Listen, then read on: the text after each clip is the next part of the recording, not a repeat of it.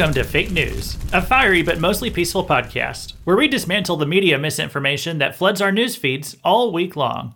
The media tries to mislead you literally every day. Each episode of this podcast will leave you more equipped to correctly interpret the news and spot their deception quicker than before. This is Luke Taylor, an austere religious scholar who will be your host in this retrospective edition of Fake News. And I'm going to start today's story in the way that all great stories begin, with a meme.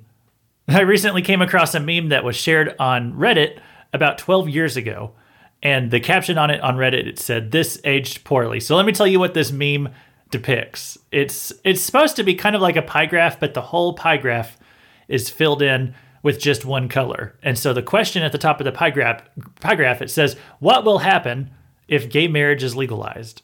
So this was obviously back, like I said, 10 years ago, 12 years ago. This is before gay marriage was legalized, which happened in 2015. And this is back when there was a cultural debate about this topic. And it posed the question here, what will happen? Like, what will actually happen if gay marriage is legalized? And so the whole color of the pie graph is filled in with the color blue, and that color down at the bottom on the key, it says that gay people will get married. In other words, saying that's the only thing that's going to happen if gay marriage is legalized. It's not going to be a bunch of other stuff. And then it shows a bunch of other colors on the key, and it gives like the color black. It says, "A third world war will break out." That's one thing it says will not happen if gay marriage is legalized.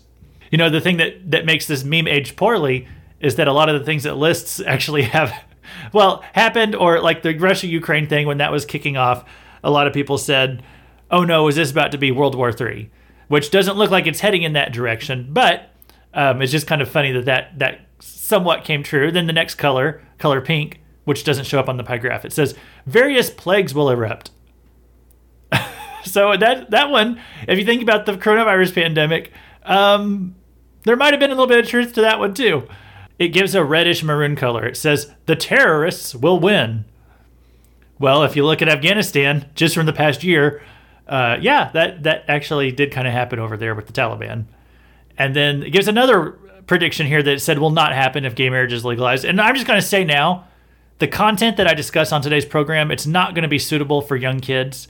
Okay, and I try to make this a family-friendly show, but we're talking about some serious adult topics of a sexual nature, and so I'm going to just warn you, if you have any young children around, okay, anyone under 13 or so, this is not information that's appropriate for them. But I want to tell you about it because it is the information that schools are going to teach young children. That brings me to the green color on this pie graph. It says, "Schools will begin teaching kids how to have gay sex."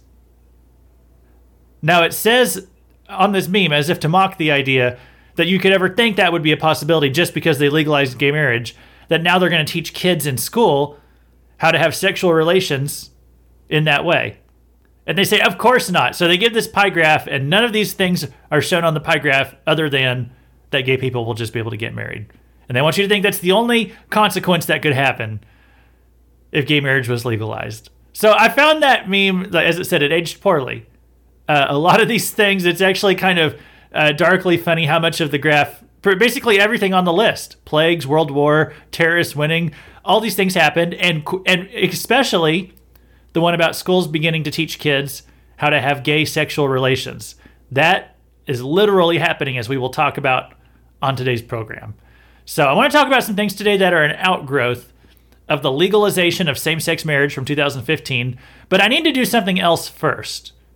We're going to put the retro in retrospective. We need to look back at how we got to this point as a society.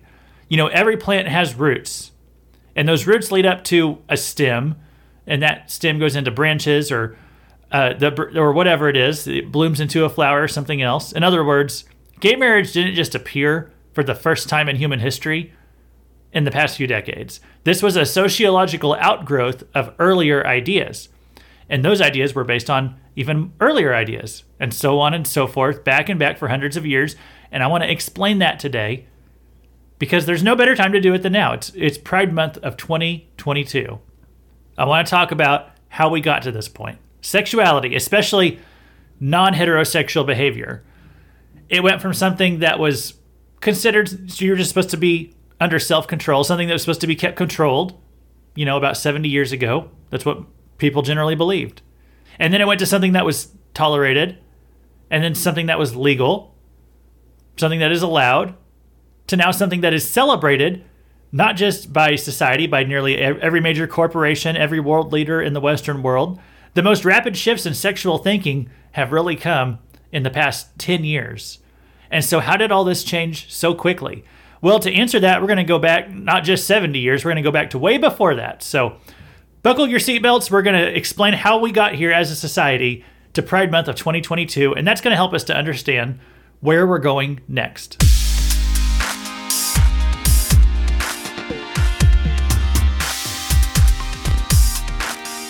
So let's start today with Jean-Jacques Rousseau, who lived from 1712 to 1778. We're starting in the 1700s with Rousseau. And I might not say all these old names correctly. I read these things, and so here I am saying it out loud for the first time. It was Jean-Jacques or whatever, I don't know.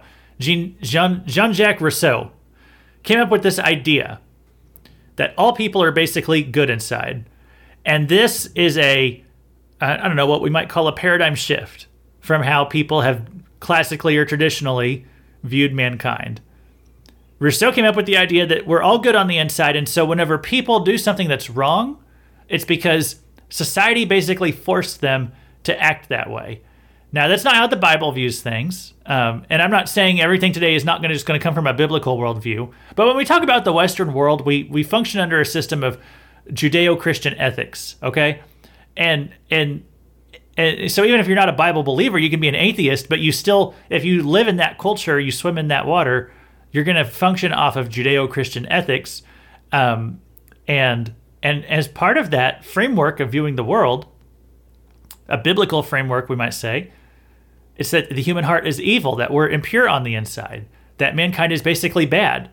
And so that's how people who are conservative still view mankind today.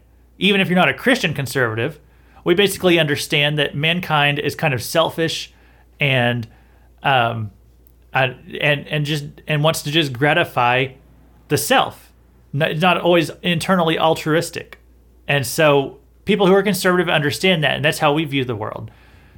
A few hundred years ago, Rousseau came up with this idea that's different from that people are basically good. And so when we act bad, it's not really our fault. It's something that society did to us. Rousseau wrote a book called Confessions, and this became a springboard for his whole philosophy. Or he tells a story which became the springboard for his whole philosophy. In Confessions, he talks about how as a young boy, Rousseau was approached by a man named M. Verrat. And this man, Verrat, he asked Rousseau if Rousseau would help him to steal some asparagus. Verrat was a very poor man. He wanted to sell the stolen asparagus for a bit of money. And so Rousseau does this for him. And then later on as an adult, he reflects back on this experience. And, he realized he did do a bad thing, but he only did it out of feeling a charity for this older man. He wanted to help this man Verrat. And so this whole scenario, it implanted this thought in Rousseau's thinking that even when people do bad actions, evil actions, they still have good intentions, that they're basically good at heart, even if they're making the wrong choices. So as I said, this is different from the classical or Christian understanding of the world, that we do evil because we desire evil, or that we are selfish sometimes, that we're corrupt. And so it's harder for us to choose to do the right thing. Well, Rousseau had an opposite view. He introduced this idea that people are basically good. And so this idea, as we're going to talk about today, it's had implications for the past few hundred years, and it influences a lot of society today. The classic view would say that man is basically bad, so that the law is there to keep us in line. But Rousseau would say that man is basically good and that it's the law that corrupts us. And we see this thought pattern play out in modern times, like when there's a police shooting of a black man and people try to blame the cop and they try to justify the actions of the black criminal. They say, oh, well, he was scared. That's why he opened fire on police, but they shouldn't have murdered him just because he was scared. Or when there's a Black Lives Matter riot and you see stores being looted and people are making excuses for it, they say, hey, it's not their fault that they're acting that way. They've been pushed down by society for so long that, this is their way of standing up for themselves. Or whenever you look at how there's more black people in prison than their proportion of the population would suggest that there should be. Well, we have some people say that the problem is not in the black community, that the problem is in our laws and in our prison structure, and that we're systemically racist, that it's our laws that are the problem. So we see this idea, this point of view playing out in modern times too. Rousseau tells another story later in his book, Confessions, that as a teenager, he and some friends, they stole some pears from an orchard, and then they ate a few, and then they laughed and they found it kind of silly and funny, and they threw the rest to some pigs. So he was reflecting on this, and he was saying, we were just kind of being goofball teenagers. That's not his exact words, but I'm just paraphrasing. We were just kind of acting silly, and we didn't really steal the pears out of hunger or greed. We just did it because it was fun. Which actually sounds kind of, not to over dramatize just some teenagers being goofy, but that actually sounds like a worse reason, or maybe a more sinister reason than doing it out of greed or hunger. But anyway, he said they just did it because it was fun.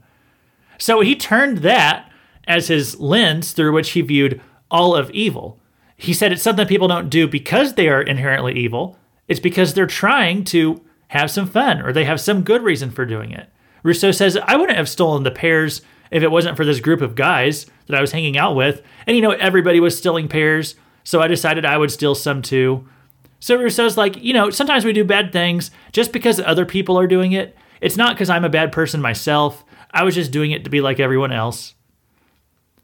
And so it's just a different way of thinking about morals that was different from the traditional understanding, the biblical understanding, which the Bible was the foundation for a lot of thought especially in the Western world, throughout hundreds of years in history, especially in Europe, where Rousseau was from. I think he was French, but where he was from, he was getting away from the biblical morality that was of that culture of that time.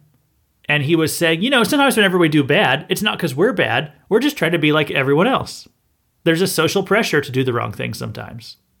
So, again, we see this today when you see the Black Lives Matter protests and they erupt into riots, and then people make excuses for their actions.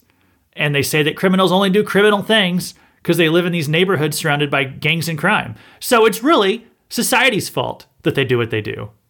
That's what some people say today. It's this Rousseauian way of thinking. Like, I read what Rousseau thought, and I was like, wow, here's a guy who had a really hard time taking responsibility for his own actions. And yet also, this is the view of many people who are alive today in America. And we can trace this back to Rousseau.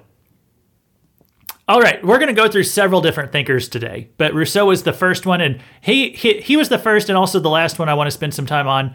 Let me go through the rest of them, though, a little bit quicker. William Wordsworth.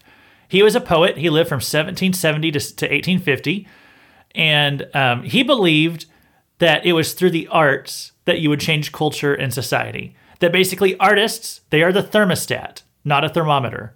So in other words, the artists are the ones who set the temperature of the culture. They don't just reflect the culture, but they create the culture. That's what and that is what the arts do. I mean, I'm not saying he was wrong about this. I think he actually made some good points, and that's why we see so much culture being changed through the arts today. So Wordsworth, like I said, was a poet, but poets back in those days, they were looked at as the great thinkers of their time. They lived in a pre-modern age, a pre-scientific time. It was really in the early 1900s that we get into what you might call modernism, scientific thinking, where that became the norm, where people cared more what a scientist said than what a philosopher said. So back in the in the 1900s, scientists became our philosophers. But before that, we looked to people like the artists, like Wordsworth, people like Leonardo da Vinci, or Shakespeare, perhaps. So Wordsworth was a poet in the 1800s, and he introduced the idea that it's through the arts that you impact the culture. And like I said, I believe there's a lot of truth to that. Andrew Breitbart, he's famous for saying politics is downstream from culture. And that's why Hollywood has such an influence, that when attitudes on gay marriage started to shift, there were a lot of popular shows on, like Will and Grace. For once, gay people weren't just a punchline anymore. They were these fully formed human personalities on TV, and this changed the way people saw homosexuality in the culture. Ellen DeGeneres was one of the first people, I think, who was openly gay on TV, and she had a talk show, which recently ended. It was on for many years, decades. These things shape the culture, and then the culture in turn, shapes the politics. And William Wordsworth was one of the first people to ever point that out. Okay, the next person I want to talk about is another poet. It was Percy Shelley, who lived from 1792 to 1822. Percy Shelley did not live long, but he was a very influential poet for his time. Like I said, poets were the thought leaders in those days because it was that pre-scientific age. And here was Shelley's contribution to the world, which has had ramifications you'll recognize up to today. Shelley said that the goal of life is happiness. The goal of life is happiness. That this is really the ultimate thing we should seek for ourselves, what we should be looking for in this world, what we should try to get out of life is to be happy. And Shelley believed that institutions like marriage, that they inhibit our happiness, that they need to be done away with. And this might sound like Karl Marx to you, but this idea was put forward before Karl Marx. Shelley said, it's time to move on from sexual ethics, the traditional sexual ethics, because all they do is just make people miserable. And he said we need freedom from religion, because freedom from religion would mean freedom to love. Does that sound familiar? The idea that freedom from religion is freedom to love whoever you want. Shelley was building on previous ideas, the ideas of Rousseau, but Shelley was taking them the next step further. You know, that starts with this thing that all people are good and that society's laws and rules just make us bad. And so Shelley came forward and said, yeah, and you know what? The rules need to change because they're inhibiting our happiness. So Shelley had an effect. And the next one I want to talk about today, Friedrich Nietzsche.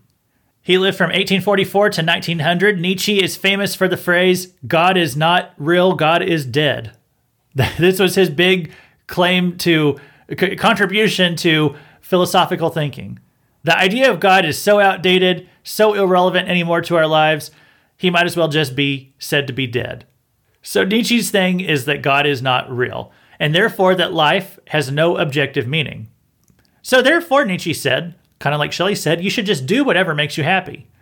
Because personal satisfaction, that is the highest purpose that you can live for. And Nietzsche said, hey, all people have their own strengths, so develop yourself, excel at whatever you're good at, and try to find meaning in that and try to be happy. And this was Friedrich Nietzsche, what he said. It's kind of like what any modern atheist would say too, that there's no greater purpose to our existence. And so the best you can do for you is to just try to be a happy and fulfilled person. And beyond that, nothing else matters. So this was Nietzsche. He was kind of the first person to make this a mainstream thought. And it's a completely true statement if God is not real. Now, if you know me at all, you know I'm a Christian, so I do believe God is real. But I'm even trying to set that aside for right now and just point out the fact, if God's not real, then that's true. There's no higher thing to this existence in life than being personally satisfied or happy. Like, who cares beyond that? You know, who cares about nothing you do is going to matter 100 years from now or 1,000 years from now, 1,000,000 years from now. Nobody's going to know who you were, who you are. Nothing you did will have a big effect. So, yeah, what's the point? If God's not real. And that's why a lot of people don't want to believe in God. And this is why Nietzsche doesn't want to believe in God. Because if there's a divine creator, then logically speaking, he's a rule maker. He has a right to make the rules. And if he has a right to make the rules, then I'm accountable to him. And so Friedrich Nietzsche. The next person today I want to discuss is Karl Marx. He lived 1818 to 1883.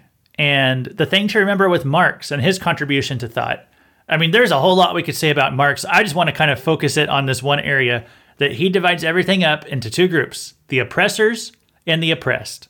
That was his binary way of dividing the world.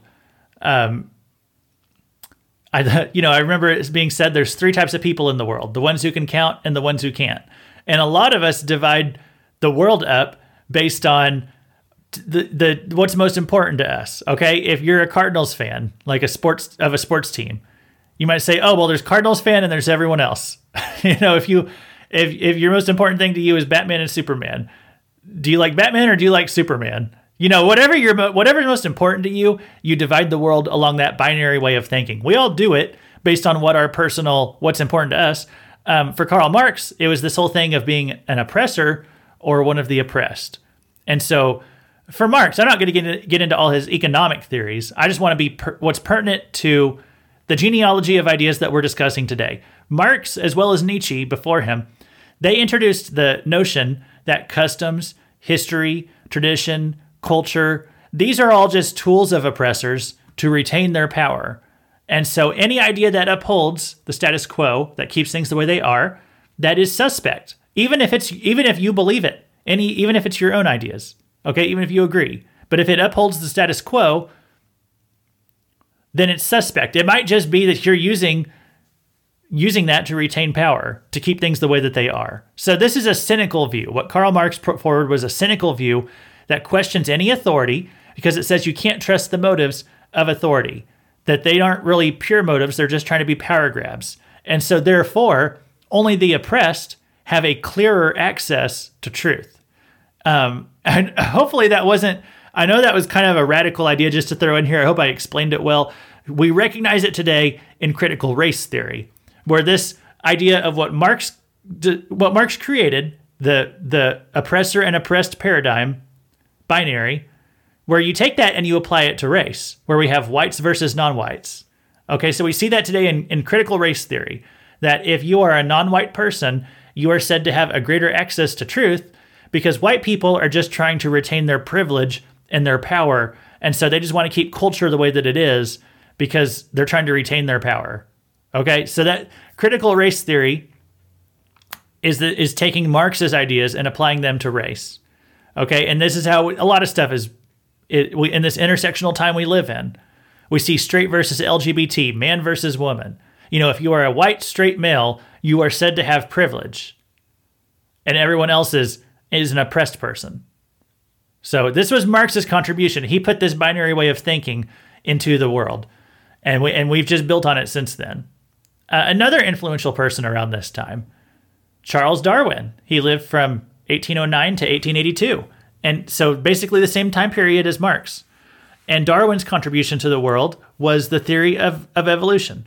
And his contribution to kind of the way the world thinks nowadays is that God is no longer considered necessary to explain life.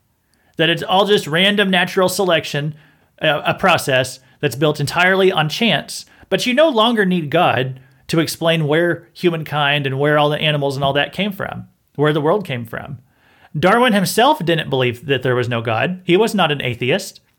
He was not even agnostic. I don't know if he considered himself, what religiously speaking, but he put forward this theory of evolution, and he had a scientific mind, but he did not consider himself an atheist by any means. He believed in God. But a lot of people took his ideas and they said, you know what? We really don't need to believe in God anymore. Now we can just say that evolution created all this stuff. And so I don't want you to get distracted today. I'm not making any comments in favor or against evolution right now. I'm just telling you what people did with Darwin's ideas. That basically said, yeah, we can now explain where the world came from without needing to inject God into it. And so Darwin himself, that was not his way of taking it. But you're going to find that a lot of these historical figures, they proposed ideas, but they didn't always follow those ideas to their logical conclusion because their ideas were so radical that if you just went all in on them back then your ideas would be shunned. So they kind of just put forward a little bit, but they didn't totally trace their ideas out to their logical conclusion. So Darwin proposed a scientific theory, and that theory had certain implications. Darwin wasn't trying to make the world more atheistic, but his theory of evolution opened the door for many people to reject the idea of God, because now they had a scientific theory, and it doesn't require God to explain the diversity of life on the planet. And so therefore, then you build on that idea further. Many people have run with this to suggest that humans have no special or significant value compared to any other animal that's running around on the earth. So there was Darwin's contribution. Next person I want to talk about today is Sigmund Freud. Freud lived from 1856 to 1939. We're into the 1900s now. We're into that scientific age. And Freud didn't just pop out of nowhere. I probably don't have to tell you how influential he was. Freud built on what came before. These ideas that you don't have to believe in God, that life has no objective meaning, that we're all basically good at heart, that our highest purpose in life is just to be happy.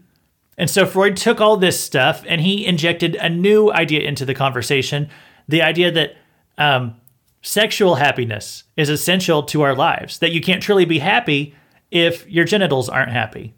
And he also introduced the idea that humans are sexual from birth onwards. If you ever hear about his theories on like oral fixation and anal retentive and all that stuff that you learn about in psychology, he introduced the idea that from the time you're born, you are a sexual being.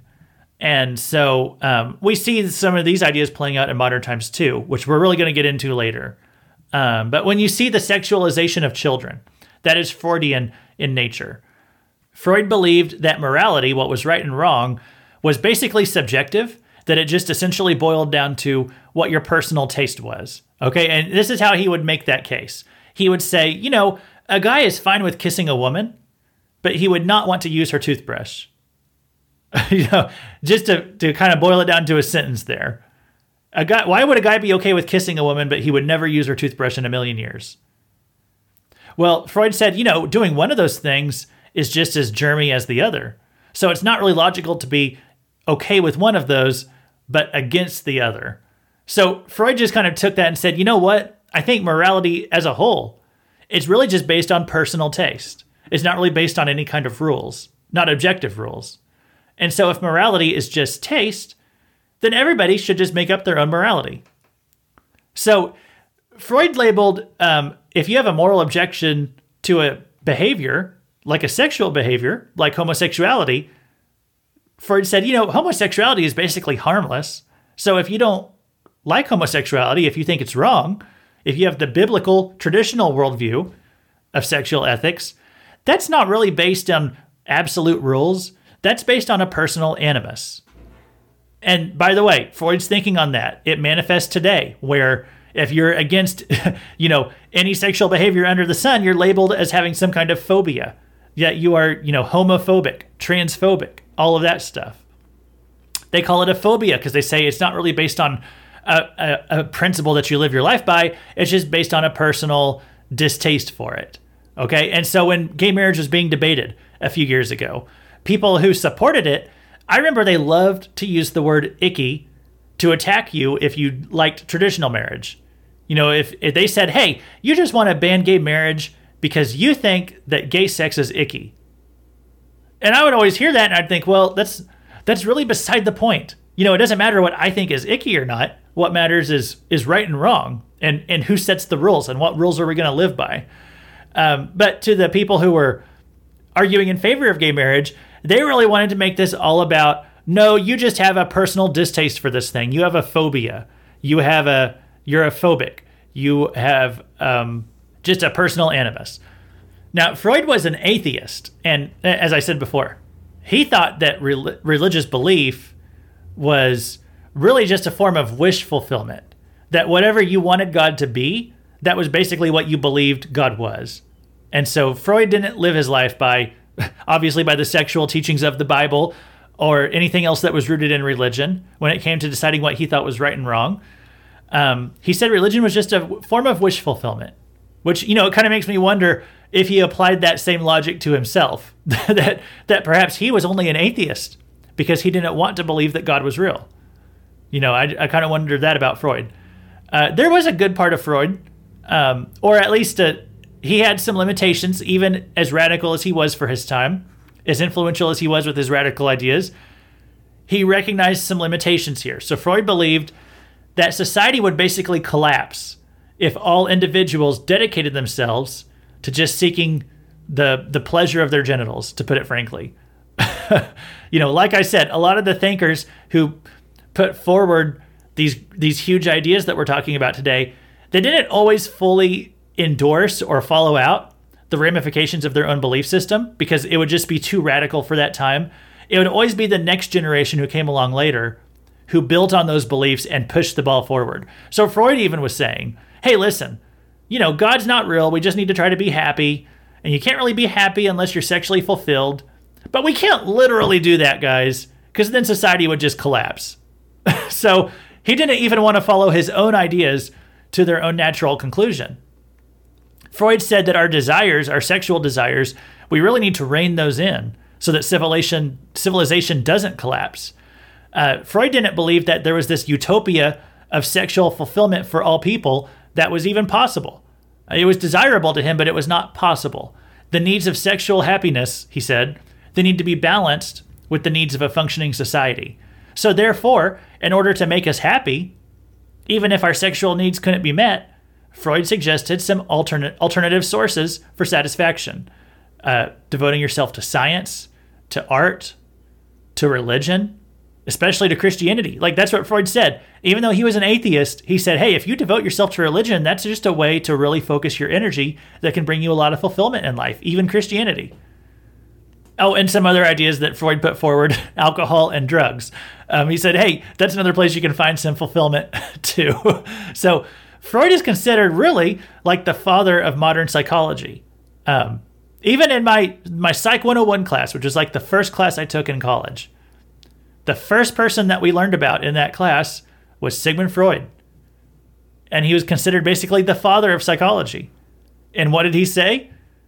Well, hey, the only thing that matters is your sexual happiness. And since that would destroy society, throw yourself into alcohol and drugs instead. And this is the guy we've built our whole psychological system on.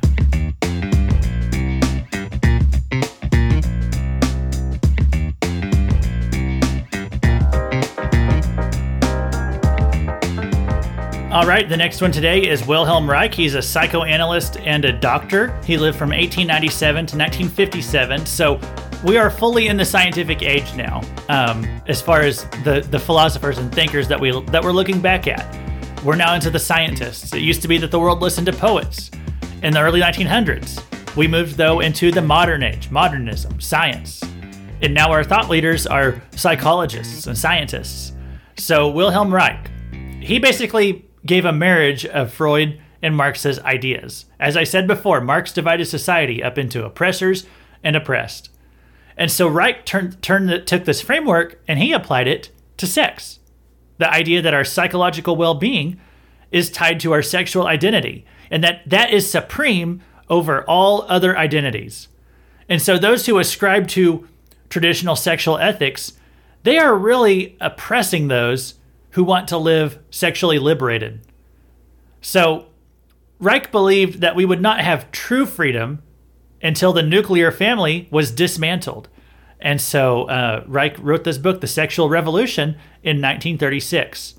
And, it was just a few decades later that book became a reality in societies, and we call the 1960s the time of the sexual revolution.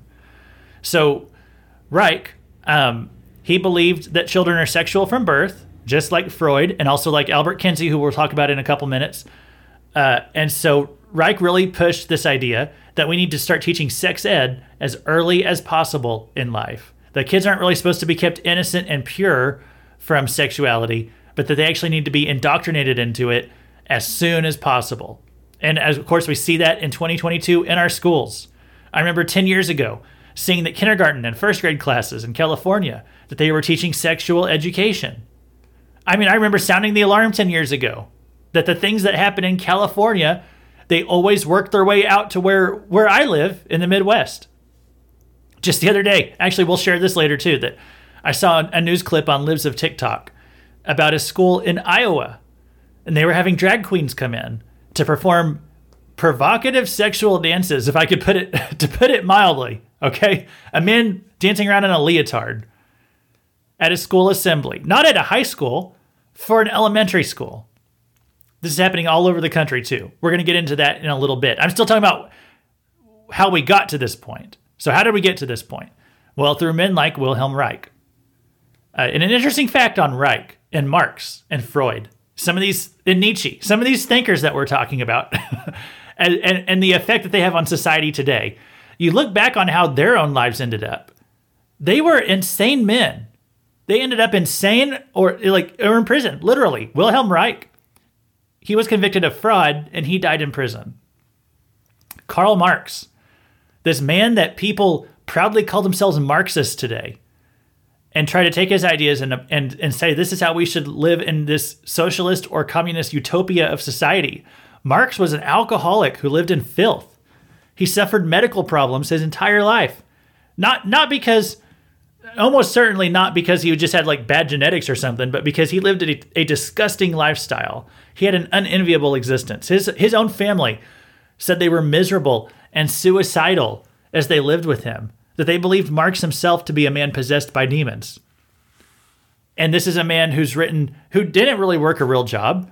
He was financed by a rich friend to live his disgusting, worthless lifestyle. And he wrote insane ramblings called the Communist Manifesto that people actually live their lives by today and try to apply to all of society, which has resulted in millions and millions upon millions of deaths due to starvation and totalitarian dictatorial governments like China. I could go on and on about, I wasn't going to try to get into the economic stuff with Marx today. I'm saying you look at not just the terrible wickedness and just the horrific ideas that he put forward, but look at the man himself. He lived a disgusting lifestyle if you look at Karl Marx. Sigmund Freud died of jaw cancer because he constantly smoked. I mean, every picture you see of him, he had a cigar. And so he got cancer. And here's the thing, though. Not that, a lot of people smoked back then. They didn't realize the harmful effects. Okay, sure. But Freud's doctor was afraid to tell him that he had cancer because he found Freud to be so mentally unstable. He was afraid that Freud would kill himself if he found out that he had cancer. And this is the guy who, like I said, he's the father of modern psychology. And he was so mentally unstable, his doctor thought he was suicidal. Friedrich Nietzsche gave us the idea that God is dead. He had a mental breakdown in 1989. Did you notice he wasn't even that old? He was 45 years old and he had a mental breakdown and he spent the last decade of his life in an insane asylum.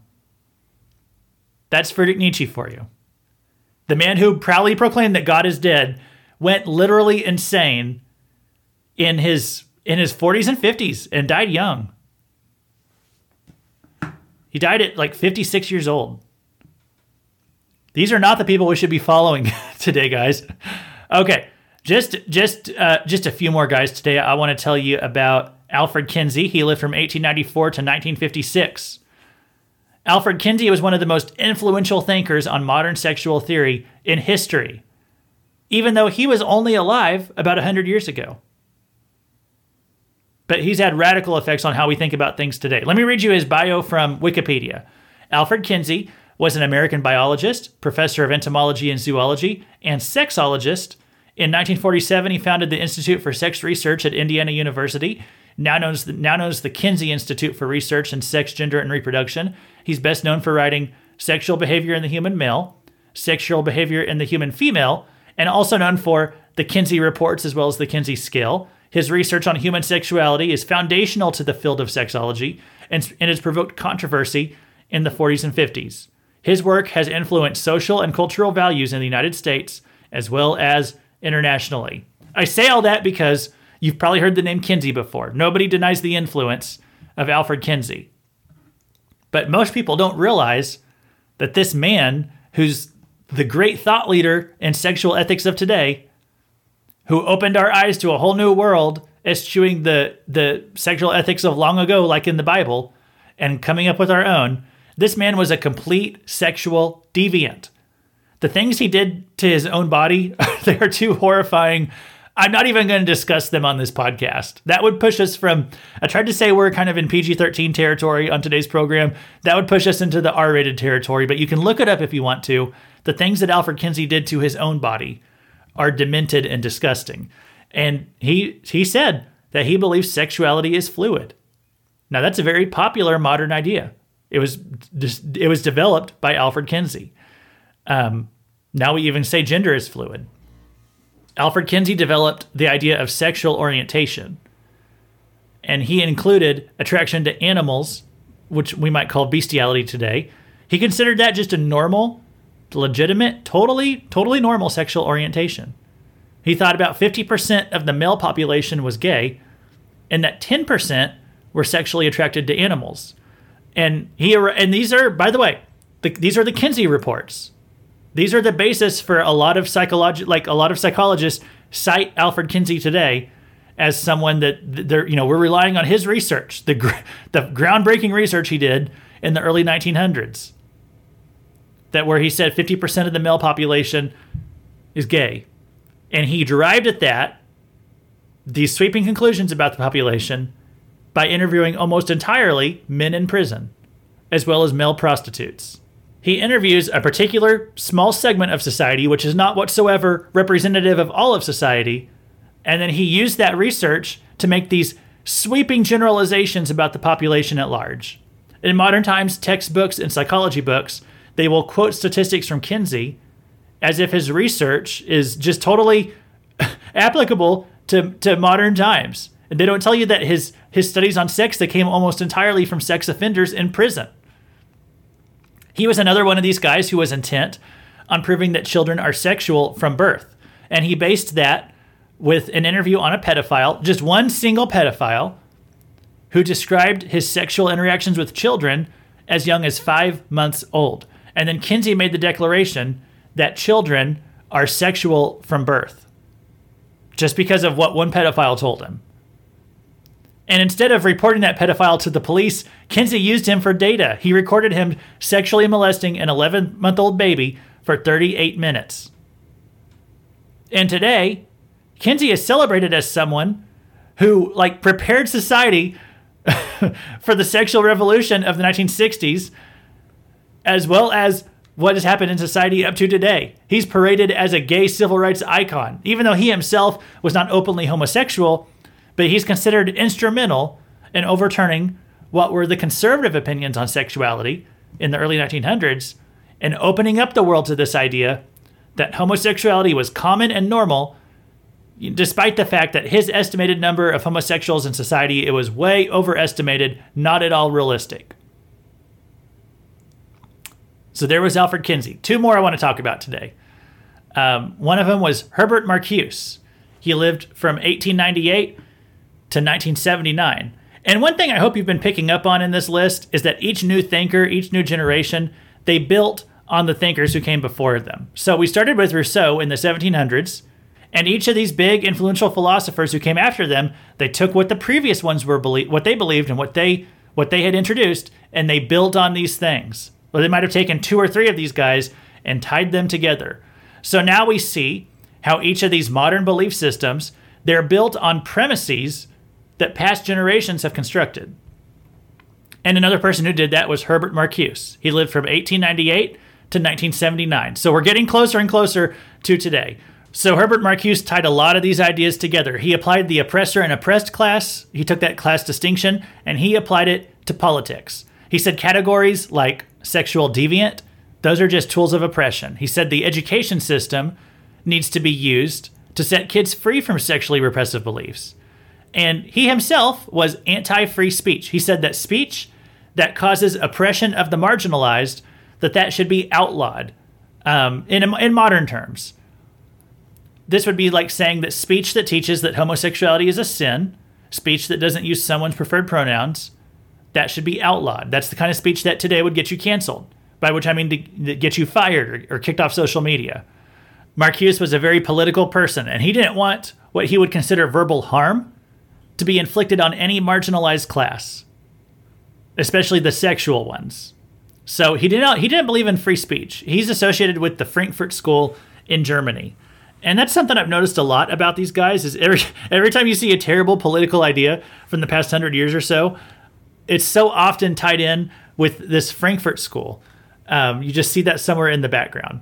So anytime you see that, the Frankfurt School stuff, just avoid it like the plague. And I mean that quite literally. It's like a plague on intellectual thinking. Okay, I want to talk about one more person who's extremely influential to where we're at today, and that is John Money. John William Money lived from 1921 to 2006, so we're basically now up into modern times. But what was John Money's contribution to modern sexual thought? Well, let me explain. I'll start with his Wikipedia bio. He was a New Zealand psychologist, a sexologist, and author known for his research into sexual identity and biology of gender. He was controversial for his conduct toward vulnerable patients, including endorsing conversion therapy, which was aimed at young children. He was one of the first researchers to publish theories on the influence of societal constructs of gender on the individual formation of gender identity. He introduced the terms gender identity, gender role, and sexual orientation, and he popularized the term paraphilia. So, John Money, in other words, he's the father of gender identity, okay?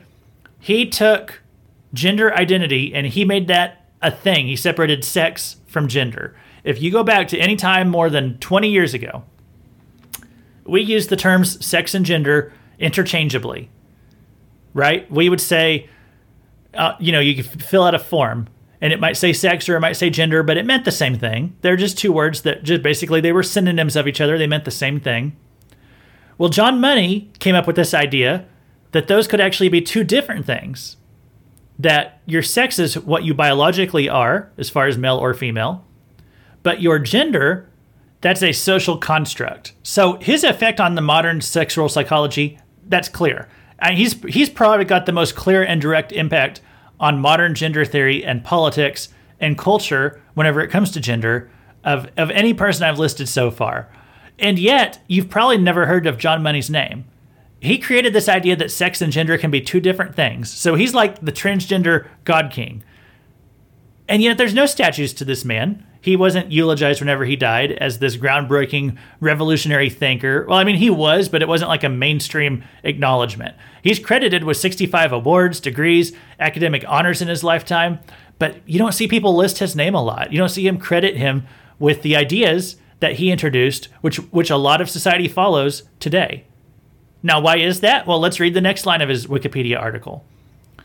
Recent academic studies have criticized Money's work in many respects, particularly in regard to his involvement with the involuntary sex reassignment of the child Bruce Reimer, forcing this child and his brother to simulate sex acts which Money photographed. So, Bruce Reimer, he was one of two twin boys who was born in 1965. However, sadly, shortly after birth, David's genitals were horribly mutilated by a doctor who used a bizarre circumcision technique that I don't even want to explain here because it's too horrible to even discuss, as will be many things that fall into this section where I talk about Dr. John Money. So Dr. Money recommended to the family that they raise this boy, Bruce David, raise him as a girl. Money believed that gender was not something innate, it was something socially conditioned.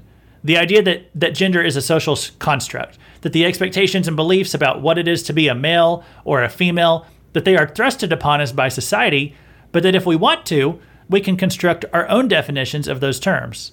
Not only that, as I said, Bruce was one of two twin boys. So Money was really excited because he got to he had the perfect opportunity here to test his gender theory by instructing the parents to raise one as a boy and the other one as a girl, and just to see what happened. So Bruce was named Brenda, and he was raised to believe that he was a female. Now, Money regularly visited the children, and the visits eventually turned into Money forcing the children to perform sexual acts on each other while Money studied and photographed them. Okay, so according to Wikipedia, when either child resisted these activities, Money would get angry. Both Reimar and his brother Brian recall that Money was mild-mannered around their parents, but ill-tempered when alone with them. When they resisted inspecting each other's genitals, Money got very aggressive. Reimar says, "He told me to take my clothes off, and I just did not do it. I just stood there." And he screamed, "Now!" louder than that. I thought he was going to give me a whooping, so I took my clothes off and stood there shaking. Money's rationale for these various treatments was his belief that childhood sexual rehearsal play was important for a healthy adult gender identity. So Money abused these kids. And he's the man, this is the man who came up with these ideas that sex and gender are two different things, and that gender is just a social construct. And he was a demented, psychotic, delusional pedophile. As you'll probably not be surprised to hear this next part, Money was an apologist for pedophilia. He believed there was nothing wrong with sexual relationships between adults and children, as long as both of them consent, meaning as long as they're both okay with the arrangement, then it's fine. Well, eventually Bruce Reimar became old enough to understand the distinction between male and female, and he realized that he was a male regardless of his sexual reassignment surgery and all that, being injected with estrogen as a kid, his entire social conditioning of being raised as a female. He realized that he was actually a male. And so, sad to say, both Bruce and his twin brother, they were permanently traumatized by these psychological sessions with John Money. One of them died of drug overdose at 36. The other one killed himself at age 38. So Dr. Money ruined these boys' lives. And not only that, his entire theory was demolished by that scenario. Because here he had the perfect opportunity to prove his theory that sex and gender are these separable things, that gender is just a social construct.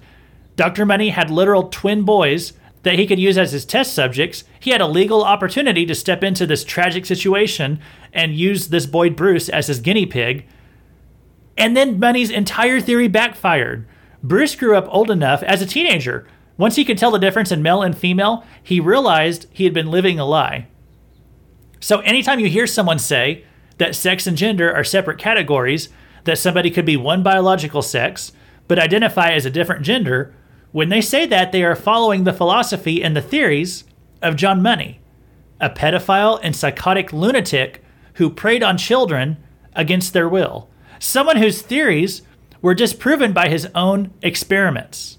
Okay? When you see that the current Biden administration saying that their official policy on transgender issues is that sexual reassignment surgeries are appropriate for minors, they are following in the footsteps of John Money, the practices that led to Bruce Reimer committing suicide as an adult. They're basing their ideas, their policies, on what happened to Bruce Reimer and what John Money told them about sex and gender.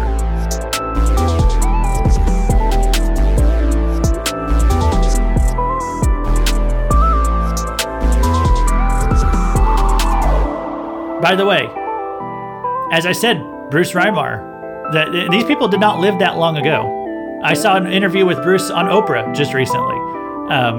It had been recorded years ago because, like I said, he committed suicide at age 38, but he didn't live too long ago.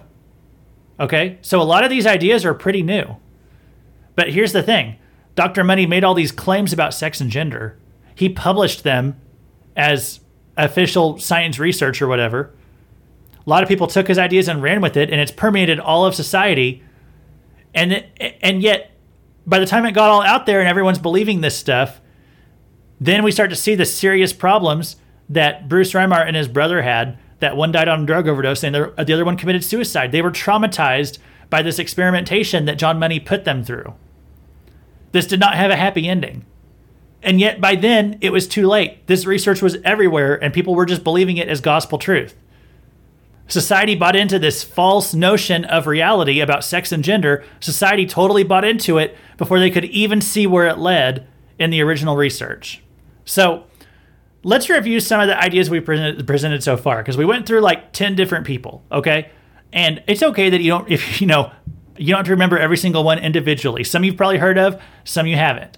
But we see that all these men, from the 1700s onward, they have created the society, the worldviews that people hold today. Let's tie some of all this together. These ideas that man is inherently good. This was a foundational premise, because not only is it different from what mankind historically thought when it came to the human heart or whatever, it means that whatever we feel deep down on the inside is right and true and also good. Whereas the Bible says the heart is deceitfully wicked and who can trust it, Rousseau said, follow your heart, because your heart, who you are deep down in your core, that is inherently good. This is a false idea that permeates all of society now. The idea that God is not necessary to understand the world, because perhaps lightning just struck upon somewhere and life evolved from there. God is no longer a necessary part of the equation. You can believe in God if you want to, but you don't have to, because he's been taken out of the equation. The idea that if there's no God, then what's our purpose? Our highest purpose must be to achieve happiness, because what else matters? And then also, you can't really be happy if you aren't sexually fulfilled, because human beings are sexual beings from birth onwards. And so these things like the nuclear family, they are holding us back from moving forward as a society. They need to be destroyed because they're oppressive and psychologically harmful. Your sexual desires are inherently good, so other people should affirm them. If they don't affirm your sexual desires, they just have an irrational fear that's based on taste, not principles. Sex and gender are two separate categories, and your gender can be detached from biology. Not only that, gender trumps biology. Your psychological sense of yourself, that's more important than the biological reality, because your psychological happiness is based on the highest purpose in life, to be happy. So there you have it. Now we've talked about where we are, or at least how we got to where we are. And that was going to be the first part of this big retrospective that I was doing on Pride Month. But here's what I'm thinking now. I think this subject is so big, and we've already spent so much time just covering the history, that as I will now want to talk about the problems we're seeing today and where we're going to be going in the future, I think that's going to need to be its own program. That's kind of how I'm feeling. So here's what I'm going to do. I'm going to go ahead and drop this episode, this part 1, basically, on Thursday. And then so as you're listening to it, or where you might be seeing when it dropped, it's dropping on a Thursday. That's a day earlier than usual. I'm going to go ahead and record part 2, but I'm going to make that its own episode, and that's going to come out tomorrow, the day after this episode. So you won't have to wait long to get like the other half of this program, of this review that I'm doing, this retrospective on Pride Month.